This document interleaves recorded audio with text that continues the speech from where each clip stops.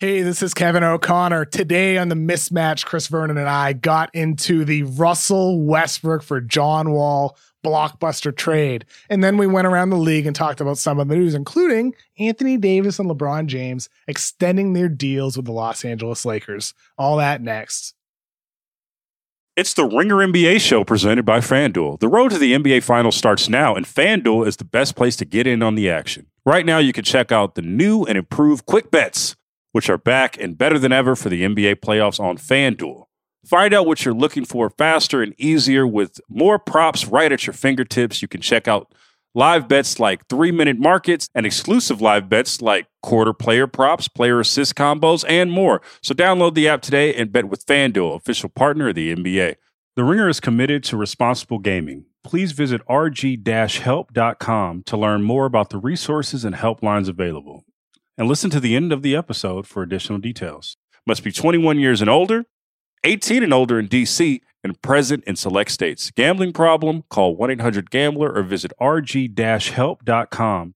This episode is brought to you by Hyundai. Whether it's taking all your little ones to their sporting events or everybody getting together and taking a ride to the beach, the all-new Hyundai 2024 Santa Fe is equipped for any adventure. With features like available H-Track all-wheel drive, you can take on the dirt trails and kick up some mud. Or standard third-row seating so your whole family can experience the thrill together. Learn more about the all-new Hyundai Santa Fe at HyundaiUSA.com.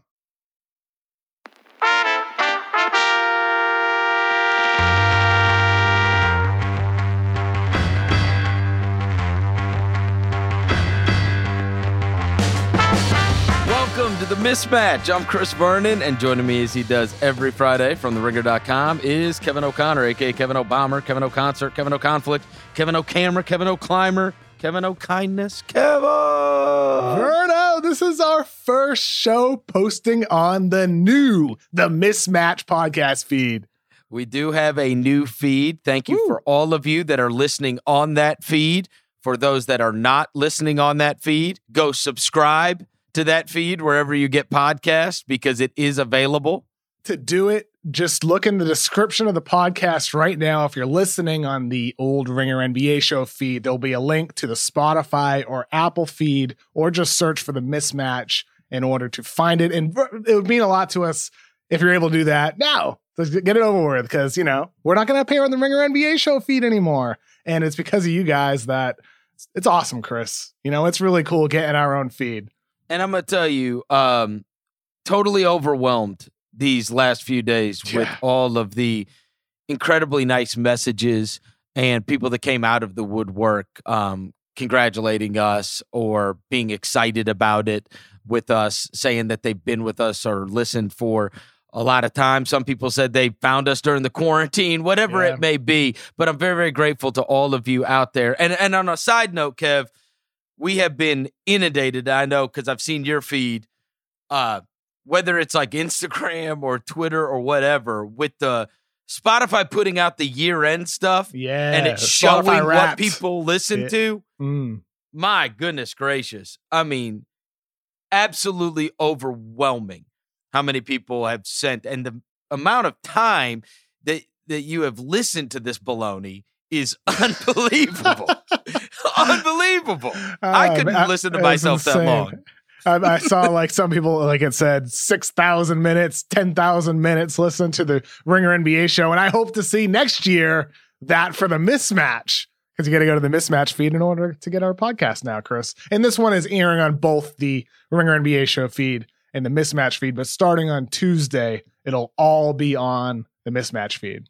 All right, let's get to fighting. All right, so anything involving a Russell Westbrook trade, I'm sure. Yeah. I want you to take a very, very, very deep breath. Just very deep breath, because here I come. And I am coming with the fires of 7 hells. Okay, I'm ready. I have taken in all of the analyses over the last 24 hours. The story broke about 24 hours from when we're recording this on Thursday night.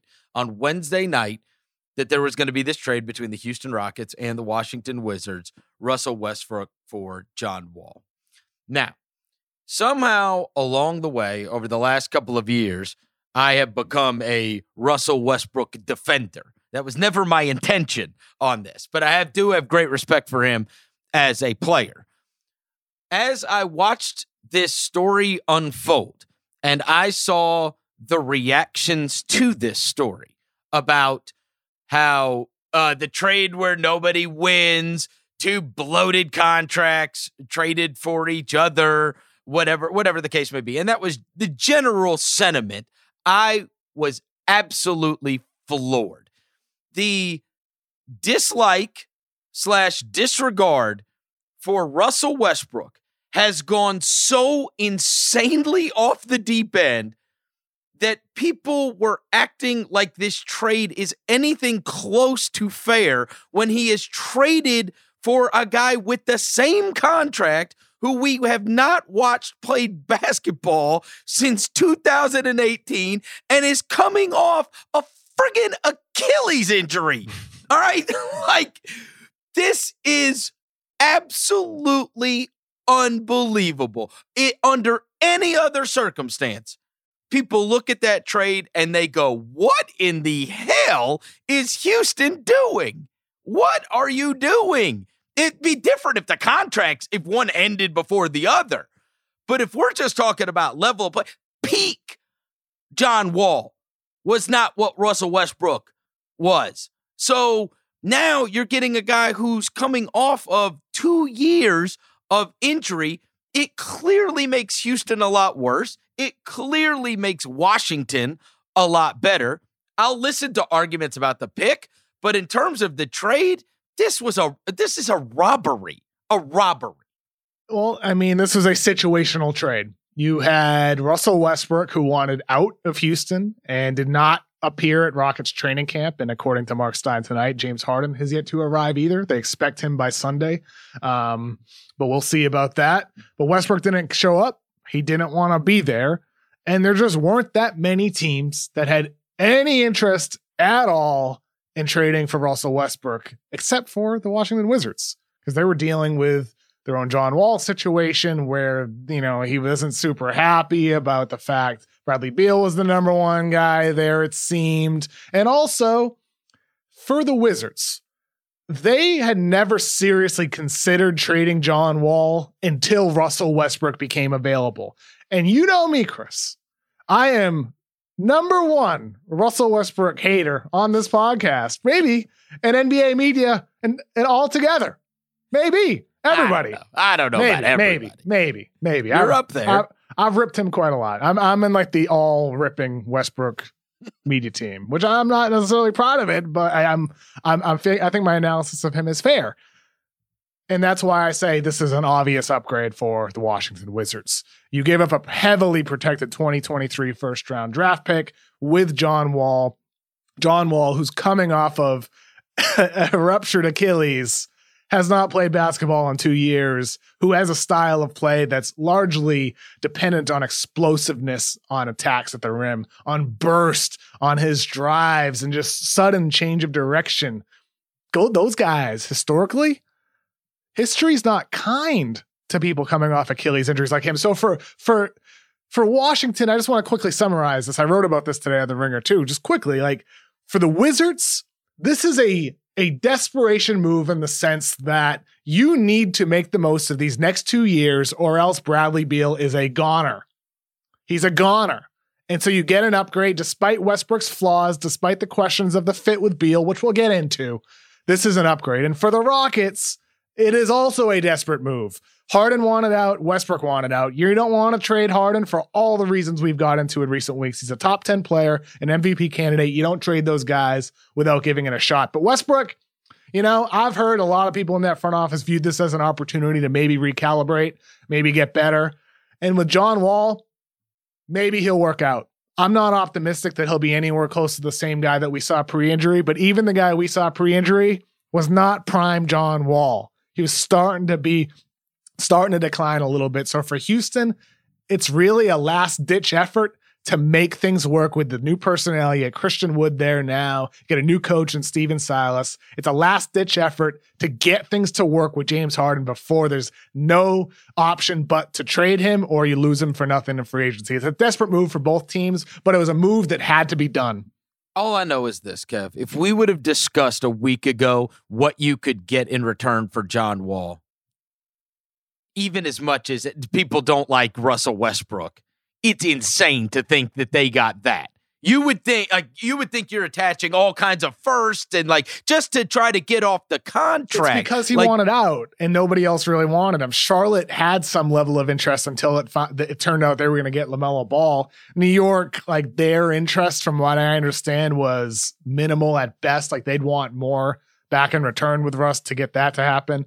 And then the Clippers, I reported weeks back that they were one of the teams with interest. That seemed to fizzle very, very quickly. And so that really left Washington. And for Washington, there, just like there wasn't interest in Westbrook anywhere, there also wasn't much interest in John Wall. These two teams had to work together. They had no choice. Reading about, first on the injury front, just for people to understand, because I was covering Mike Conley when he went through his Achilles issue, and that wasn't a ruptured Achilles, though. That was like an Achilles sprain or something like that. Well, right? What they do is you've got a rub in the back of your heel, and they go out and they extract this, and then you have to rehab in order to, because you're worried if you keep playing, you are going to rupture your Achilles. Okay. So Wall got that same thing done that Conley did.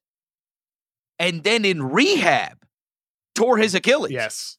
And that's the terrifying part of this, right? Because he was already going through rehab. And then to read David Aldridge's story, and this is just kind of slipped in there, but there was obviously a lot of stuff with Wall and Beal and that whole deal. And one of the things that is mentioned was that Beal didn't necessarily feel like he didn't know how long he's have to wait for John Wall to be John Wall again, and that he didn't necessarily take his rehab as seriously, and whether that's fair or not, that's how the guy feels.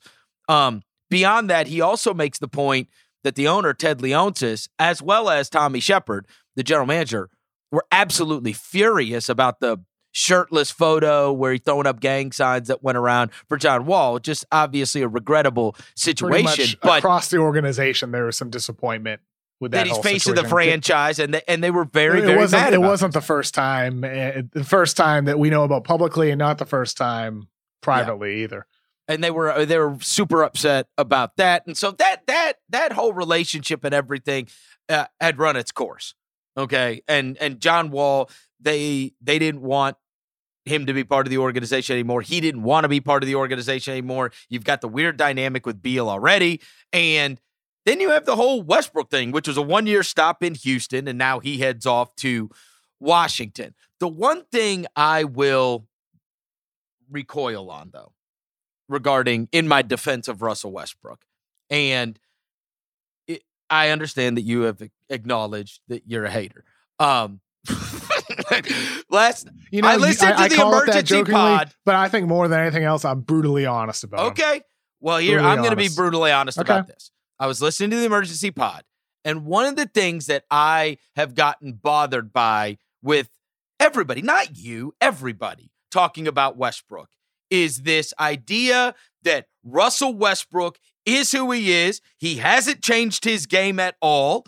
And this is what you're getting, this ball hog, this inefficient monster. And I will circle back to, there's a website I like a lot. It's called theringer.com.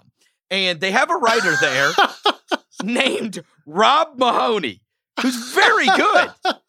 Good. Rob has beautiful words. His vocabulary is so much more vast than mine. And it's I unbelievable. will tell you, right before the NBA season stopped, Rob Mahoney of theringer.com wrote the following: Russell Westbrook is bending and opposing defenses are breaking. And he chronicles all the ways that Russell Westbrook had transformed his game in the second half of the season. That before January 1st, he was taking 40% of his shots were from the restricted area. That number ballooned up to 52%. That his field goal percentage went from 52% in the restricted area to 63% in the restricted area. That his true shooting percentage moved to 57.3, 1% behind James Harden and right behind LeBron. That he led the league in drives. He scored 15 points per game in the paint. And in fact, there's only two guys in the whole NBA that scored more points in the paint on average, and that was Giannis and Zion. That's it. That's the list. Giannis, Zion, and Russell Westbrook. And like, I feel like he did. Now, he got COVID. He had the quad injury, but there's even quotes from Mike D'Antoni in the article about, and it's like January to March didn't happen. He started off terribly. He shot the ball like hell. But guess what he stopped doing? Shooting. He stopped shooting those jumpers. And yeah, maybe I don't know. I guess there's excuses or reasons, but I feel like it's a legitimate excuse that he was injured and coming back from COVID in the bubble when he tried to play in those playoffs. Yeah, I mean for Washington, this is why it's a win for them, because Russell Westbrook was playing some of the best basketball of his career prior to the hiatus in March. No doubt about it. He was adapting. He was playing a different style. And partially it was a response to the system. Partially it was a response to the fact his jumper wasn't falling, which is one of the inherent problems with him. We saw that pop up in the postseason. Despite any problems with coronavirus, despite the quad injury, defenses don't respect his shot in a postseason setting. They lag off of it. They sag off of him. They give him space, and he often doesn't make them pay. That's a whole different issue. With Washington, to me, it's going to be very interesting to see the way these two fit, because with Bradley Beal, you have a player who, despite the fact he wasn't named to the All-Star team, despite the fact he didn't make All-NBA, averaged over 30 points per game, and he was incredibly efficient. He was unbelievable last season. He took the leap. He went from two-time All-Star, very, very good player, to somebody who is in the discussion to be a top 10, top 15 player in the league. Is he that yet? I don't think so until he does it again, until he does it when there's actual winning expectations. But he looked like that level of player. So Bradley Beal did that by becoming an on-ball monster. But before that, why he was a two-time All-Star, why he's been good since he was a young player, was because of his off-ball prowess, coming off of screens and pin downs and handoffs, cutting to the rim, moving and relocating off-ball. He's awesome in that area. So with Russ, you know he can handle the on-ball. You know he can run pick and roll for you and find Beal, create shots for him. I am excited to see how much balance is there. How much is Russ off ball? Because John Wall is a better shooter than Westbrook. He shot over 38% on catch and shoot 3-point attempts since 2013. Russ is sub 30%. So there's a big difference between those two with their 3-point shooting ability. Is that something Russ got better at over the offseason? He's not leaping as high. Did he change his shooting mechanics? I have no idea. We'll find that out during preseason when we see some footage of him shooting. But that's the big question for me. Westbrook could be perfect for Beal if he's able to at least be somewhat of an impactful player when Beal has the ball, because of what Westbrook can bring as a passer to create for Beal and make them an even more dynamic offense. I also have recoiled on the whole ball hog, ball dominator. I mean, this guy had, like, Kevin Durant averaged over 25 points a game every single year. Paul George was Chris, in it's okay, the top he's a three ball hog. It's okay, in the he's a ball hog. MVP voting. James Harden didn't have a bad year. Like I'm saying, what is playing with another star? Just the idea that it would negatively affect Bradley Beal, to me, is silly when you look there's three different guys that have had amazing seasons playing alongside Russell Westbrook. That is not true of all kinds of guys. When I say it could negatively impact Beal, what I mean is you have this person who's just turned 27 years old and who has gotten better literally every single season of his career. And the biggest leap happened last year when he went from very, very good to great. That's the toughest leap to make. And he's somebody who, I know when I reported the story in the Wizards back in July, they said they were talking about extending his 3-point range to 30 plus feet. They want him to become one of those guys that isn't just pulling up at the 3-point line like he was. He used to be somebody that pulled up from mid-range. Beal was a mid-range guy, and then he became a 3-point guy. I think this now takes they're trying so to turn much him pressure off of him. Well, I know it takes pressure off, I mean? but what I'm saying is, like, you still need to give room. You still need to give room to Beal to be the player that he could possibly be. And with Russ, I hope there's just balance in the way their two roles are structured. To me, Beal is still the number one guy on that team. And I hope Russ is able to adapt and allow that, because there was the report about how Russ wanted back his old role, where it was more like what he had in OKC. Hopefully it's more like what OKC had with Durant. If it's Durant and Russ, this could work wonderfully for the Wizards, for Beal, for everybody. Same coach. Scott Brooks. I mean, who loves him? Yeah, exactly. And I'll tell you what, if you're Washington, there's no way you make this deal. All year long, it's been about how Beal and Wall are excited to play with each other. They're looking forward to get back on the court and see how it works. One of the reasons why they both had their contracts lined up. There's no way you do this trade unless Tommy Shepard, the Wizards GM, is getting approval from Beal, getting a sign-off from Scott Brooks that there's interest in, in having Russ back and coaching him again. There's no chance this deal happens for Washington, which is why for them, I'm really excited. It's a risk, and the next 2 years damn well got to go well for them, or else Beal's a goner. But this raises their ceiling, and the only way to keep Beal, the only way for any of them to keep their jobs is to win, and this helps them win more basketball games. One of the things that I think that, and this is just a feeling that you have about guys as you watch them that it does not always stand up on paper, and that is the impact. Like, people can laugh at like culture, and they can laugh at foxhole guys or whatever you want. Like, Russell Westbrook is the kind of guy that if there's no camera in the gym on a Tuesday night and you're playing in Charlotte, he's still trying to murder you. And that matters. It just does. The kind of guy that is like has that kind of spirit, I think, has a profound effect on a basketball team. Now, yes, he is a flawed basketball player. I somehow have turned into a Russell Westbrook defender, and this was never my intention. But I will tell you, as I've watched this guy play now, dozens of games in person over my lifetime, I watch him and I am in absolute awe about how he is constantly just trying to kill you on the court. And I do think his teammates feed off of that. And I think it will have a profound effect on Washington. And I'm kind of surprised that people don't look at them. I look at them now as I will be surprised if they are not a playoff team.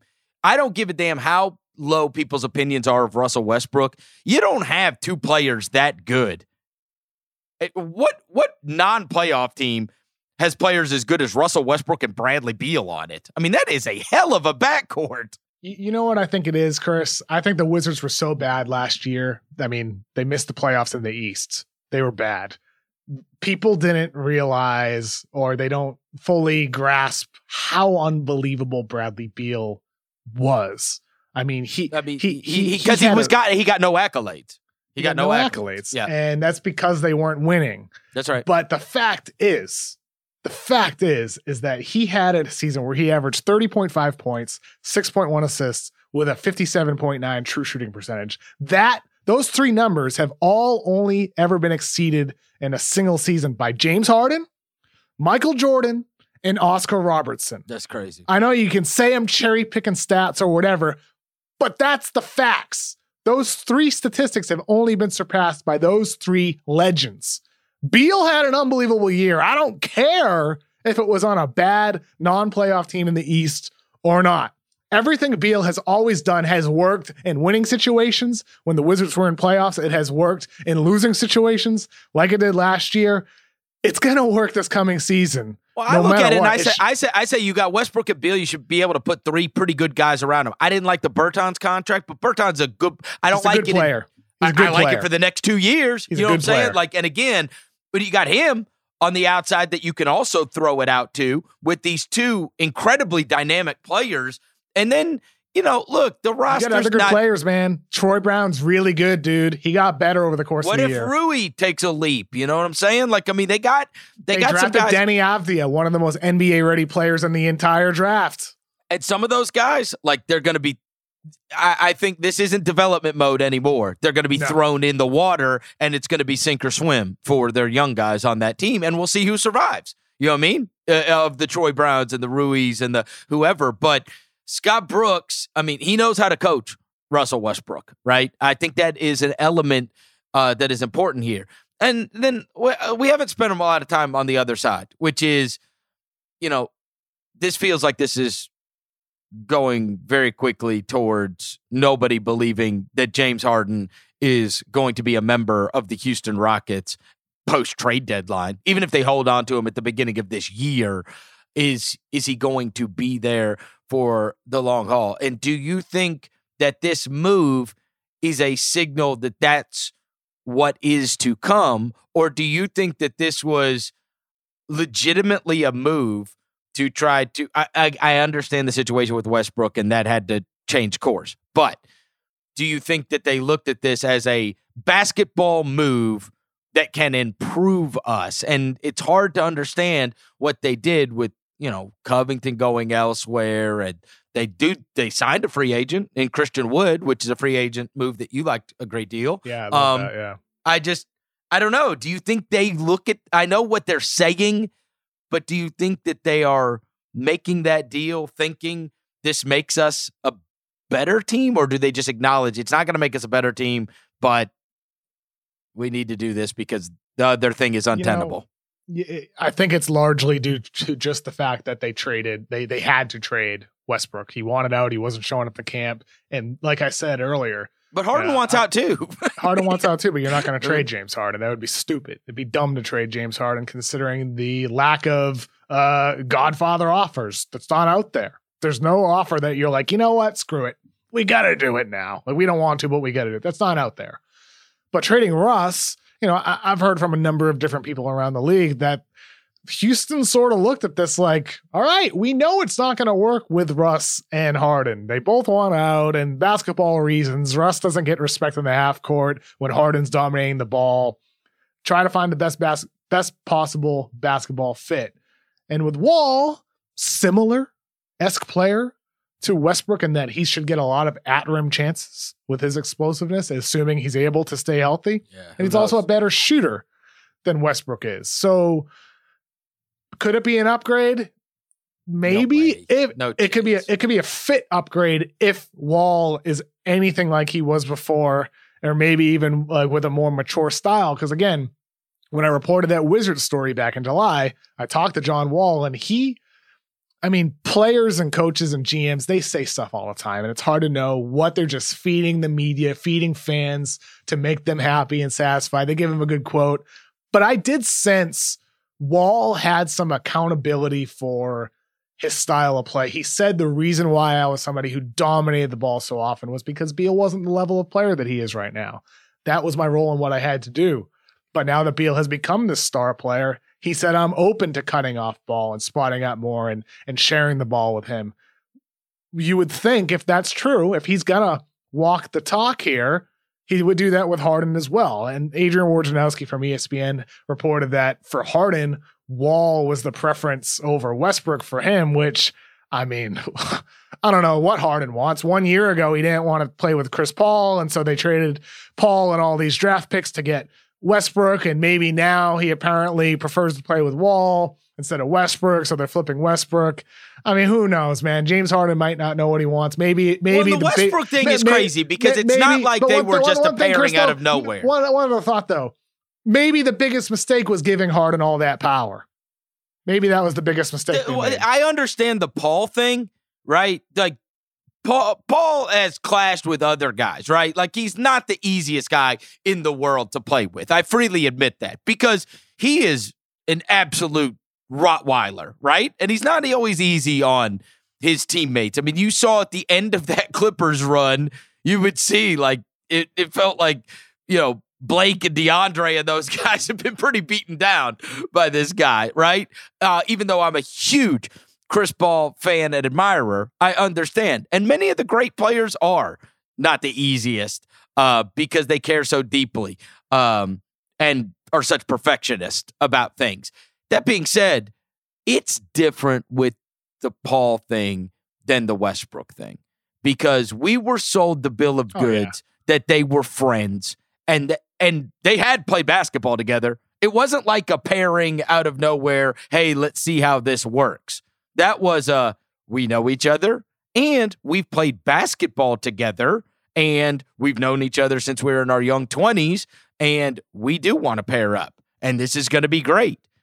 And it's crazy to think that within a year's time, that obviously, more so that people could talk basketball, this is in a relationship evaporation that caused this. Because both of them were talking about wanting to play elsewhere. Well, my understanding is that part of Westbrook's desire to want to trade was simply because Harden wanted to trade out. Yeah, there was an aspect where he wanted his old role back, and he knew he couldn't get that in Houston playing next to James Harden, or he thought he couldn't get it playing next to James Harden with D'Antoni as the coach. Who knows with Silas? But he wanted out. He wanted out nonetheless. Period, and he got his way out. And it's also tough on players. We know. Look, they look up. It's not the same guy running the team anymore, with Daryl. It's not the same guy coaching them anymore. All the stuff they signed up for, it's not the same guys flanking you anymore, right? Robert Covington is going and playing in Portland. And now you're playing with Christian Wood. And so everything's changed. And there have been, we're not speaking out of school, multiple reports that they were not happy about the Stephen Silas. Neither of them. We're excited about the Stephen Silas which is disappointing, which is really disappointing. Stephen Silas, a highly accomplished assistant coach, highly well regarded, and for all the conversation this year about, the NBA, there has to be more black head coaches, more black general managers. Silas was given an opportunity that he rightfully deserves and has long deserved. It sucks that this has sort of been some of the response there from Westbrook and Harden. It's like, he's a good coach. And I just wish, and I hope for Houston's part that Harden, I hope for them and for him that this works out. Like, it would be kind of nice if it does, because Silas is a good coach coming from Dallas. He can adapt some of what they did and install it here. Christian Wood there. Look, is this a bad starting five? Christian Wood, PJ Tucker, Eric Gordon, James Harden, John Wall. That's not a bad starting five. No. That's not bad. What if Boogie is able to come off the bench and provide some energy for you? You got Sterling Brown. Ben McLemore was good last year. This isn't a bad team. No. It's a good team. That's right. They're probably not home court advantage team, but it's a playoff team. It's a playoff team. Should be a playoff team. Yeah. Could it implode if Wall doesn't stay healthy? It could. Yes. It could. A lot does hinge on that. A lot hinges on John Wall. And that's what's scary here, man, because with John Wall, it wasn't just the Achilles injury. He had multiple knee problems, had multiple lower body problems leading up to that happening. And he did not look like himself the year and a half before the injury. Well, I read something, it might have been John Hollinger's column about, like, he thought, best case scenario is Detroit Rose. He's a good player. He's good. That's not a $47 million player. Yeah, you know what I'm saying? But, what's fair is fair, right? Like, because Seth Portnow wrote a big article, as many have seen, chronicling guys coming off of Achilles. And it's tough. It's not good. Yeah. And obviously we're going to have two coming back this year, getting to see really. Durant. Boogie, too. Oh, yeah. And we're getting, that's right. I forgot about the Boogie one. And those two back together. Yeah. After the Kentucky days. With Cousins, it's technically ACL is the most recent one. Right. But he didn't technically return from the Achilles prior to that, which puts into perspective the point here is that he had the ruptured Achilles and then a torn ACL that stopped his comeback, because that's what can happen. That's what can happen with Achilles injuries. And there's no way for us to know until we see these guys play basketball what they're capable of. Let me say, and short training camp and preseason too. Not a lot of time to prepare. We got less than 20 days until the season's opener. Look, John Wall, one of my favorite players to watch ever. Seriously. Like you got a real fetish for inefficient shooters, don't you? No, that's 16-17 John Wall, which is his best year. Okay. Like that guy.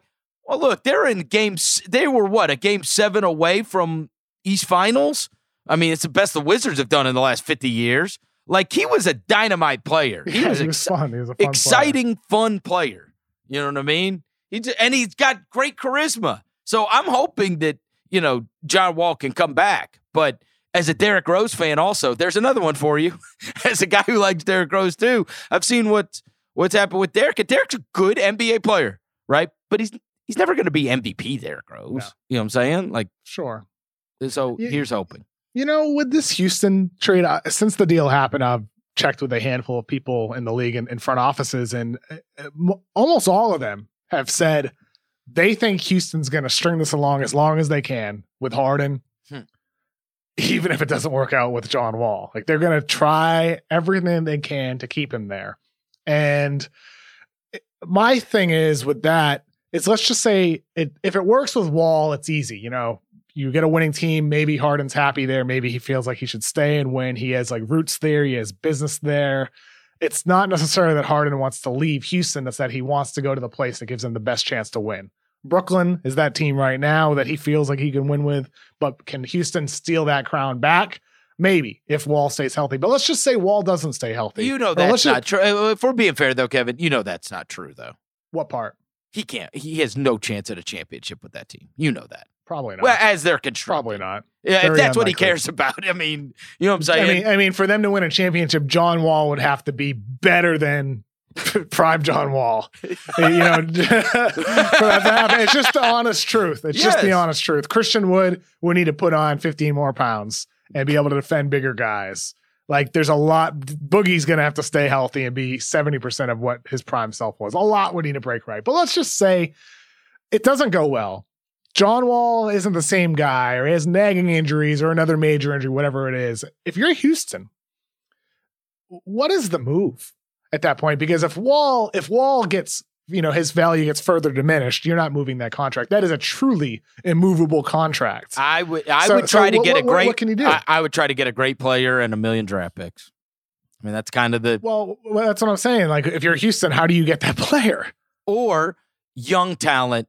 Like, look what happened. Look, they were put around Harden. Like, what are you giving up for that young talent? No. I'm talking about if I'm moving Harden. That's what I was. Well, that's what I mean. So, like the Pelicans did when they had to move Anthony Davis. It gets to that moment. What I'm saying is, if it's indeed true that they want to drag this along as long as they can, keep Harden as long as they can. If Wall isn't the guy they hope he is, no, you've put yourself in a. What is the move for them? Because to me, I don't think there is a move. This all hinges on John Wall. All of it. And they've got some tough stuff, too. I mean, look, Eric Gordon's about to start a 4-year, $72 million extension. I mean, they got tough, man. They got tough stuff because you look around and it's like, all right, how are we? When you're asking me, how do you improve? It's hard to look and see, like, okay, here's assets we could move to attempt to, if we're trying to placate Harden and say, hey, we are trying to build a team that can compete at the highest level, right? Because he's used to playing. Gordon's a piece you could move probably sooner than later. You can't get much back, though. Maybe. Are you getting something that helps you win a lot more than Eric Gordon does? Let's just say like a comparable player who's a little bit bigger, if that makes any sense. Like a bigger, comparably talented player. I mean, to me, that's the type of move that you make around the edges of your roster, but there's not a lot that Houston can do. And even the assets they got back, think about that 2023 first round draft pick they got from the Wizards. That's lottery protected in 2023, top 12 protected in 2024, top 10 protected in 2025, top 8 protected in 2026. And then if it still doesn't convey, it becomes 2 second rounders. So the Wizards, they are completely protected. If this bombs, if Westbrook and Beal are gone by the 2022-23 season and they're a lottery team, they still get their pick. And they get the pick the year after that. I was really surprised they got all those protections on that. I was. Yeah. That's a good deal for Tommy Shepard did right by that. I'll tell you what, I don't think it's a coincidence that this deal was talked about around draft night, because that's around the time where it seemed like Charlotte might be an option. It seemed like New York might be an option. Yep. And then they all went away. And then things picked up.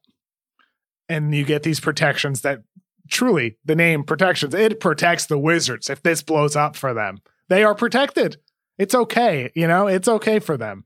So there's not long-term risk there. But point being is that for Houston, that first round draft pick doesn't have much trade value.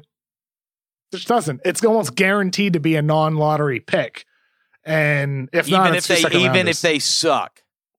You know what I mean? You're That's not getting the pick. When you make a deal like that, you're sitting there rooting for the team to suck, and it's like, well, geez, if they suck, we don't benefit from that. It's just a tough situation, and that's why I keep coming back to the fact that I don't think this is going to work enough for Houston for them to keep Harden plugged in there.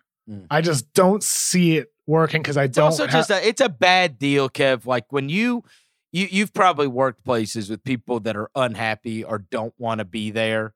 And they come into work. That's hard, man. Like it's hard and especially if it's the best player on the team, if he's walking into training camp and he don't want to be there, like I understand that you have to be a professional and you have to go about your work and whatever else, but it's going to show. Right? Like I agree. As much as you want it.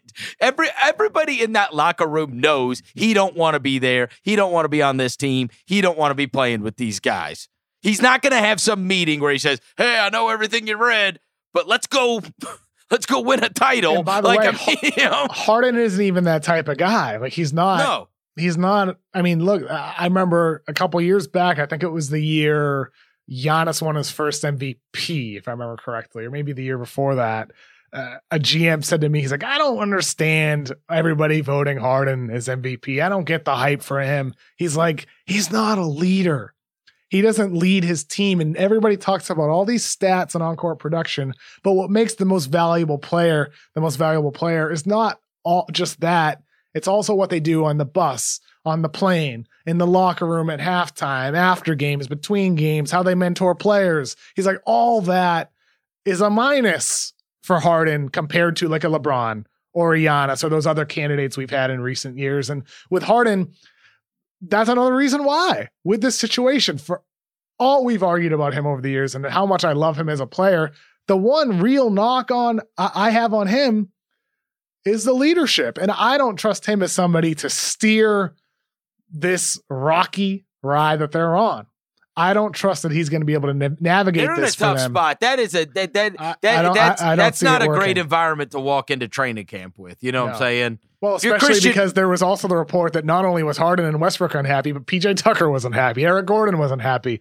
I mean, good luck to Steven Silas. Like, I congratulations to him getting this gig. I hope he knew the chemistry problems were as deep as they are when he said yes, please to the job.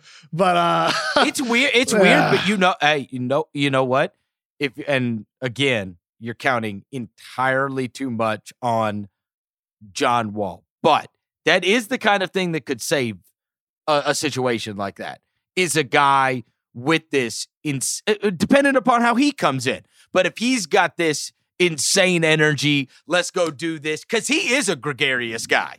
He is that kind of a guy. Like they always said in the locker room, John Wall's kind of the wild guy and Bradley Beal's the quiet guy in the corner more so, right? And so sometimes it's fire and ice. On that hand, it does at least infuse a little bit of energy if there's a guy that's out there that's excited to play basketball and is constantly trying to get everybody going and on the same page. But it's too much to put on a new guy. But you just cited the David Aldridge report, though. That I know.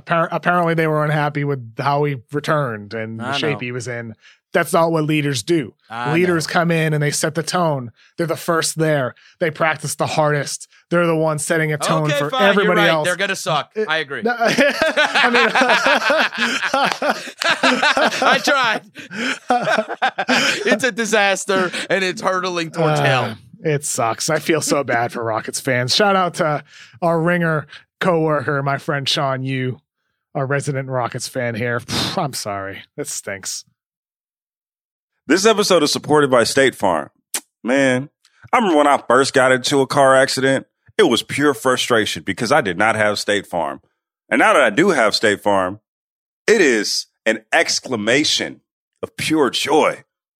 But the only words that you need to remember are, like a good neighbor, State Farm is there. State Farm has options to fit your unique insurance needs, meaning you can talk to your agent to choose the coverage you need, have coverage options to protect the things you value most, file a claim right on the State Farm mobile app, and even reach a real person when you need to talk to someone. Like a good neighbor, State Farm is there. Learn more at statefarm.com. This episode is brought to you by Arby's. It's 3 p.m. and dinner is still hours to come. Maybe lunch didn't quite hit the spot. That's where the new 2 for $5 chicken wraps from Arby's come in. Available in ranch, barbecue, and honey mustard. They're perfect for the afternoon snack attack or as an add-on to your meal. Arby's 2 for $5 chicken wraps are here for a limited time at participating locations.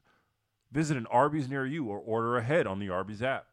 This episode is brought to you by Visible Wireless. Want a wireless provider that always brings its A game? Switch to Visible, the wireless company that makes wireless visible.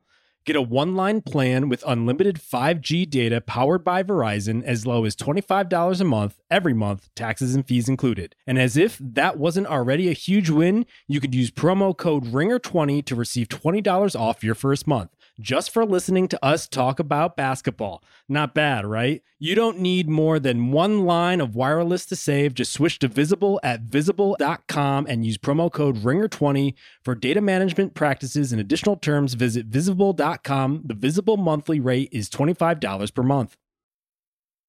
All right, Kevin, we do have to get to a few news and notes. Great news for Lakers fans. They needed more great news after coming off a championship. That Anthony Davis and LeBron James both extended their contracts for an extreme amount of money. Both, if there is no argument that both are worth every single penny. But it also leads to the conversation of, and you've talked about this a lot, and I agree, that the story is not written with LeBron James. They just won a title last year. They will be the prohibitive favorite to return to the NBA Finals and win the NBA Finals this year, barring injury. It is objectively a better team than that was last year. And we said this, that this was the scary thing when we were watching them in the bubble playoffs, which was, this is probably the worst version of the LeBron AD team, in terms of what they're flanked with. And I beat up their supporting cast.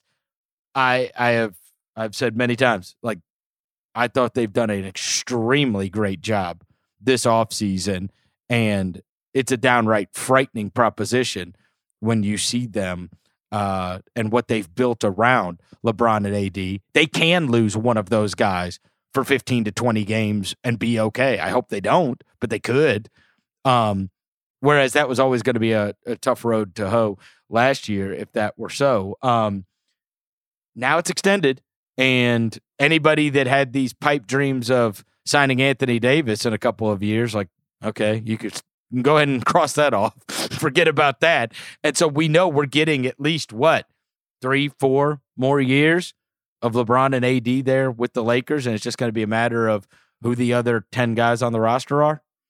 So a couple of quick thoughts here. LeBron's deal is through the 2022-23 season. AD's deal is through 24-25 with a player option for that year 24-25. So AD signed a 5-year max extension. That's noteworthy because I've had a number of conversations with execs and agents recently that have made the point that because of the uncertainty with the coronavirus pandemic and how that could affect the salary cap in the coming years and possibly even the collective bargaining agreement, there's some thought that you'll see some big name players like AD or even like Giannis sign on that dotted line for a longer term deal to lock up a big time amount of money and have long term security when normally you probably would have seen AD sign a 2+1 contract that would have taken him to the 10-year max extension where he could have made more. Fascinating. That's a chatter because it's a bird in the hand. You're Exactly. right. They look at it and they say, okay.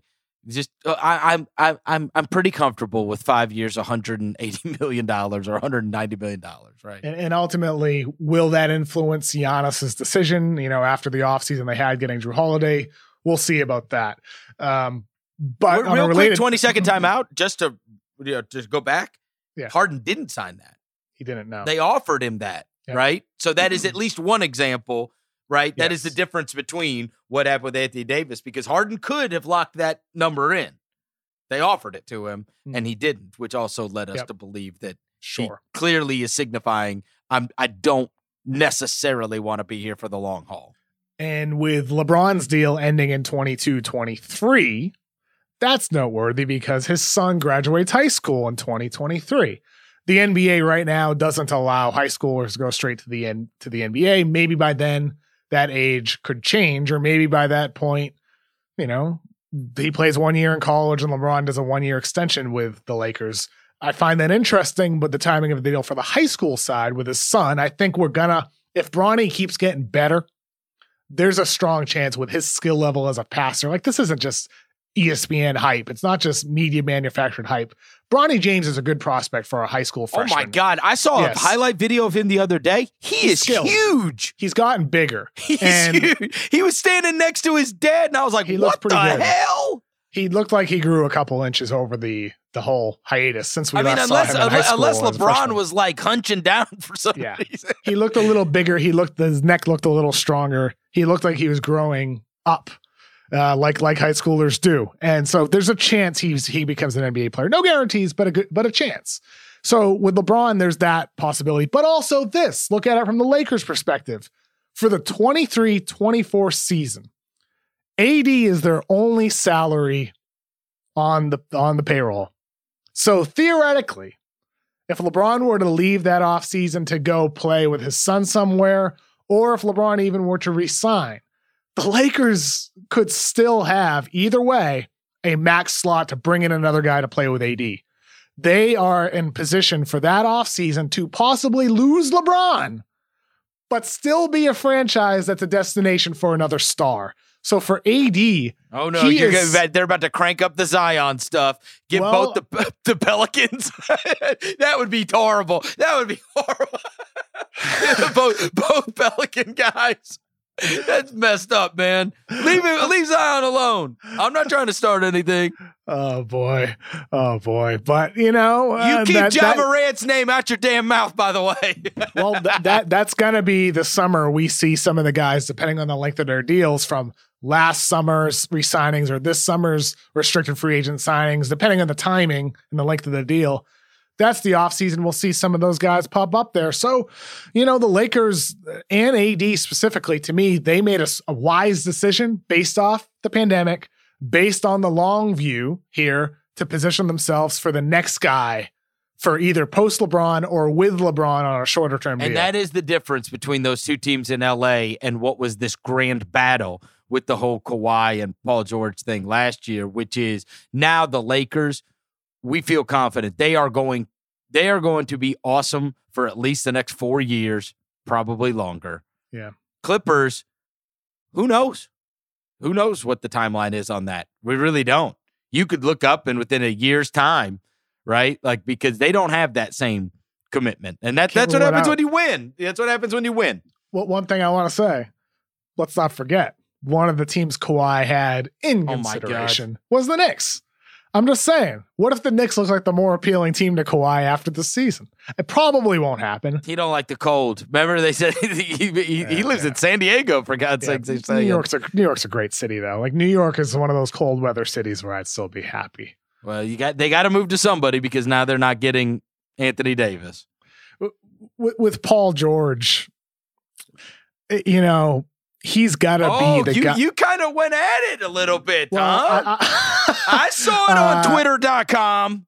He said on All the Smoke podcasts with Matt Barnes and Steven Jackson, quote, Doc was trying to play me as a Ray Allen or a JJ Redick, all pin downs. I can do it, but that ain't my game. I need some flow. I need some mixes of some pick and roll and post ups. That last season was hard. And I took issue with that comment because despite how much I've knocked Doc Rivers for blowing countless 3-1 leads in the playoffs for lack of adjustments, I never had an issue with his role for Paul George. I thought it was fine. Paul George, Doc Rivers' role didn't cause Paul George to hit the side of the backboard in Game 7 elimination game in the fourth quarter.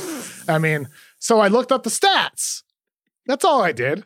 Yeah. And I tweeted out, interesting comment. Paul George finished 33% of his total plays using the pick and roll, which was a career high. The prior high was 25% in OKC, according to Synergy. It's nothing like a Ray Allen or JJ Redick role.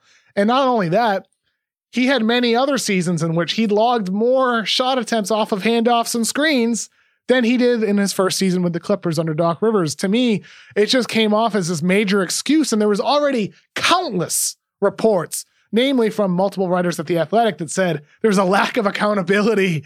There's a lack of accountability with Paul George. To me, that statement just was everything people have been reporting for months about him. When you wrote the following, interesting comment, does that mean that you truly think that comment is interesting? Or is that your way of saying this is colossal bullshit? I just need this as a reference point in the future. When you say something to me and you say, that's an interesting comment, Chris, does that actually mean that it is colossal bullshit? Well, No. I mean, so when I say interesting, I really tend to mean interesting. In that case, all you got to do is pull up the quote tweets in response to mine. Everybody else spoke for me. They found it to give interesting you an answer. also. Everybody found that very interesting. What Paul George had to say. Honestly though, like in all seriousness, they're not going to win unless there's accountability from the best players in the team. There's got to be accountability. Like why? Like I mean this with like all due respect for him, to Paul George. But like, why would your response not be like, you know what? Like the role wasn't my ideal role. Like I wish there was a little bit more balance. I got to get used to playing with a star like Kawhi, but ultimately I just got to be better as a player. I need to lead these guys. Like just take ownership. Take ownership. Their level of a player. People talk about Paul George like he's a top 10 player, which he's not. He's not a top 10 player. And then this is one of the reasons why. Mindset. He had one spectacular season. Other than that, he's been very good. Very good player. Not a great player. Prove it. Show it. A couple other stories that we do need to get to. Shams Charania reported that the NBA All-Star break looks like it's going to be March 5th through the 10th this year, and then the trade deadline. So for marking down our calendars, it's going to be roughly, tentatively, the 25th of March. And so, much like the season being pushed back a little more than a month, typically, I think the last year's All-Star game was, well, I remember it was Valentine's weekend. It was Valentine's weekend is when that was going on. And so this clearly pushed back 3 weeks from then, which is kind of in line. But I look, it's pretty clear they're having an All-Star break. That was one of the things that was on the table as to, hey, will there even be an All-Star break when there is only a 72-game season? But they're getting that in. Hopefully, I mean, obviously we hope against hope that by March 5th through the 10th, you could have fans there and that this would be a real All-Star experience rather than... no, there's not going to be an All-Star game, right? I thought that was canceled. Oh, it the is? All-Star game. I believe No, so. I don't think so. The All-Star game... The actual game is canceled, but they're going to have All-Star weekend? Because the report was that there's... it's like, this was like All-Star break. But All-Star game itself, they're not actually going to have the game. In 2021, it was canceled. It was supposed to be in Indianapolis. Yeah, they moved it to 2024. Okay, so there'll be no All-Star game, but there will still be an All-Star break. And what's interesting though is they did move the trade deadline to after the All-Star break. That's been unlike recent years where it's been moved ahead of it. And a lot of GMs, a lot of executives found value in congregating down to, wherever the All-Star game was and having conversations there. Now they changed it back. I wonder if that's something. I was there for Chicago last year, and I mean, God, we got there, it was -20. Why do they have it in cold weather cities? -20. Why? I mean, Chicago, I love Chicago. Chicago in the winter, I don't love Chicago. It is so damn cold. It is so cold. And you're down there by freaking Lake Michigan. It was freezing everywhere you had to go. We're just trying to walk over to Loom Malnati's. Loom Malnati's is so good. I've been dieting. I've been dieting like the last 3 weeks, and I've lost like 15 pounds or something like that. Let's go. A lot of water weight. Let's what kind of diet? The diet I did back in 2011, I lost 40 pounds in 2011. I went from 210 to 170 in 2011. It was this book called The 17-Day Diet. And basically it's multiple cycles. The first cycle is like a lot of, turkey, chicken, fish, vegetables. and no carbs for the first 17 days. And then the next cycle of 17 days with no carbs? 70 days of no carbs, yeah. Man, I'm glad you haven't snapped at me too much. No, I'm good, man. I've done the no carb thing. Boy, I get pissed. I get a headache too, yeah. So, yeah, like my first time doing it back in 2011, I got headaches a lot the first 17 days. But this time around, I had headaches for one day. And that's because even though right now, or a couple of weeks ago, I was heavier than I've ever been. I was 220. Looked on the scale and I'm like, you know what? I got to just start the diet tomorrow. Like that was the day it clicked. And the 17-day diet for me, I think I've realized while doing this diet again, you got to make dieting something that you don't hate. Like it's really as simple as that. You can't hate it. You can't feel like you have to work out in the gym or do workouts for too long.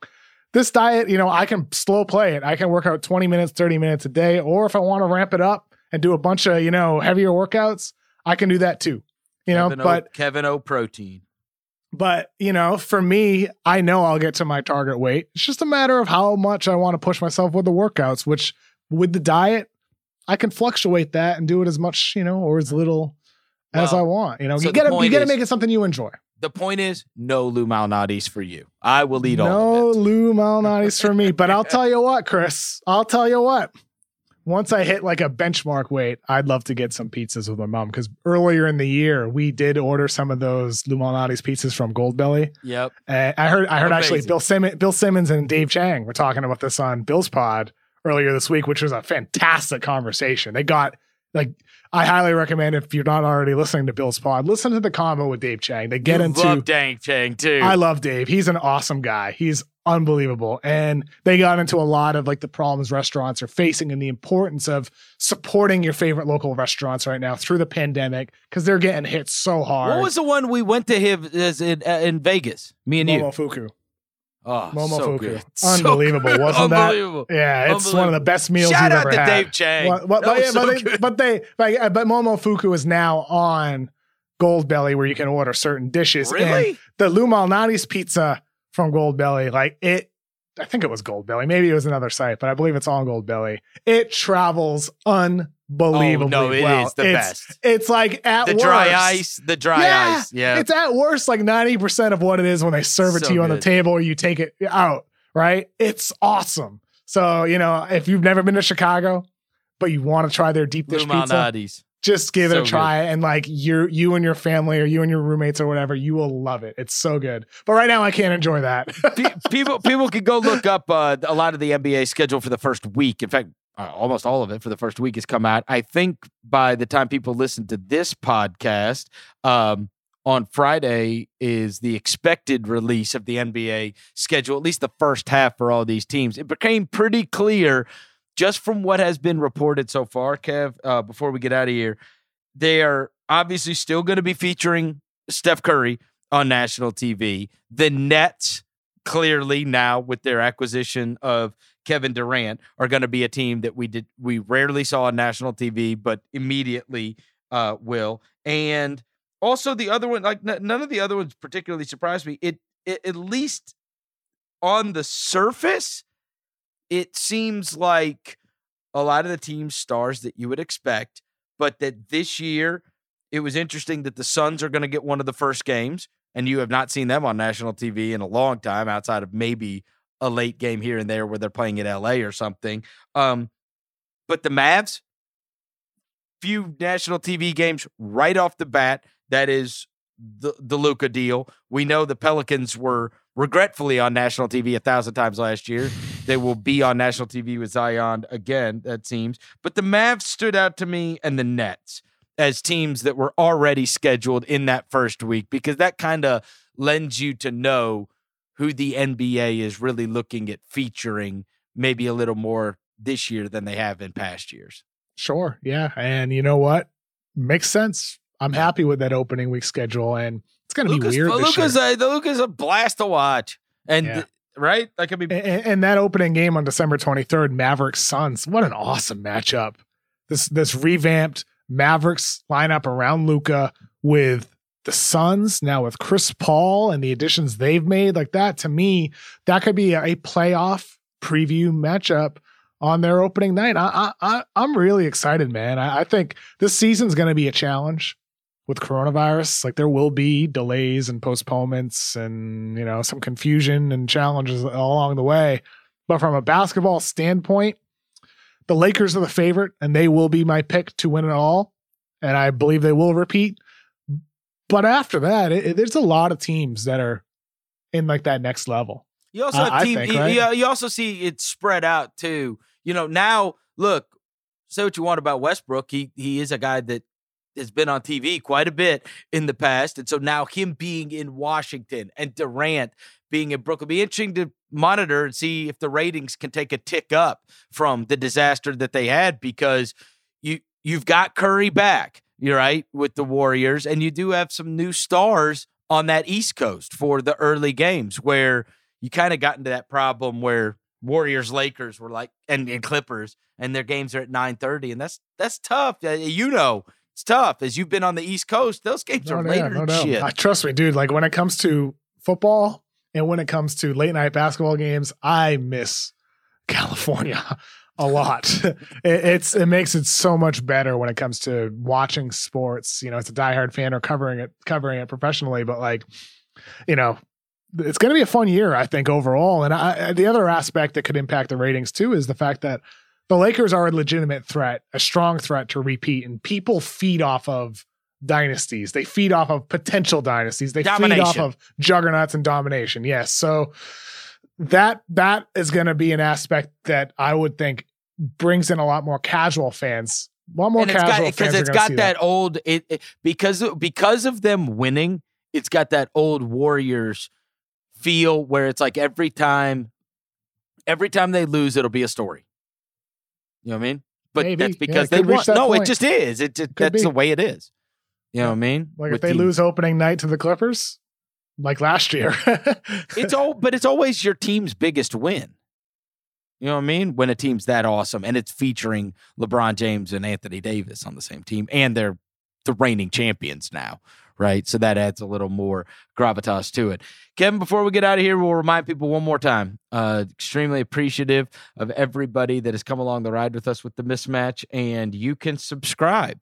And we need you to subscribe because we are no longer going to be on the Ringer NBA show feed after this episode that you're listening to right now. So you got to go subscribe to the Mismatch to find us so you're not scrambling around and tweeting us on Tuesday. Where the hell's the pod? We're telling you. You know what? Yeah, we're telling you now. So go down to the description of this podcast, click the link or hyperlink to Spotify, Apple, or search for the Mismatch on any app that you use to listen to podcasts. And you know what? We'll remind you again in future shows, because I'll be staying on the Ringer NBA show feed in some capacity. I'm not sure which day I'm going to be hosting a show. I think it might be bi-weekly or weekly. I'm not sure yet, but I'll be hosting a show on the feed. So I'll always be nudging people on that show once that's out sometime in December or January. Oh, I don't care about that. No, you don't care about that. You're not going to listen. You're not going to be. But point being, nobody don't unsub from the Ringer NBA show feed, because we have the show that I'll be hosting coming up. We got real ones. That's right. With Logan and Raja, which is awesome. Group chat still on the feed. And I believe there's some other show in the works as well, which will be announced at a later date. But by moving us off this feed, that opens up 2 days for other stuff. So I'm excited as to be a listener of the feed and to host on the feed once a week. But Chris, it's been awesome the last 4 seasons on the Ringer NBA show, and I'm excited for the future with the Mismatch. It's going to be awesome, dude. For us to be able to be blessed with this after going through a pandemic season makes it all the better. You know what I mean? That really shows how awesome our listeners have been to us through They're all amazing. of this. Yeah. Our listeners all through it, man. All through the hiatus, all through everything. I mean, it's always fun. I mean, you know what I miss? I miss a lot of things from prior to this year with the pandemic, but one of the things I do miss most is just bumping into people at games or even in the street or like, concourse outside, and they'd be like, love the show with you and Verno. I have this great clip from someone at a Nets game, which I feel like we should use for a teaser. Oh, where a guy jumped on me, right? You got him. You videoed him yelling at me. he hated on you for your Kyrie take or something like that. Him. Yeah. Well, how's that going, He's guys? How's that going, flat it's earther? third eye season. It's third eye season. Third eye season. You don't know what you're talking about. You responded to me on Twitter about Kyrie Irving. You're a hater. He's an amazing guy. Third eye season. Third eye. Dude, I'm going to be listening next Friday and Tuesday. Don't forget. Twice a week. All right. Thank you to producer Sasha, as always. And make sure you go subscribe to The Mismatch. Yeah. We will talk to you on Tuesday.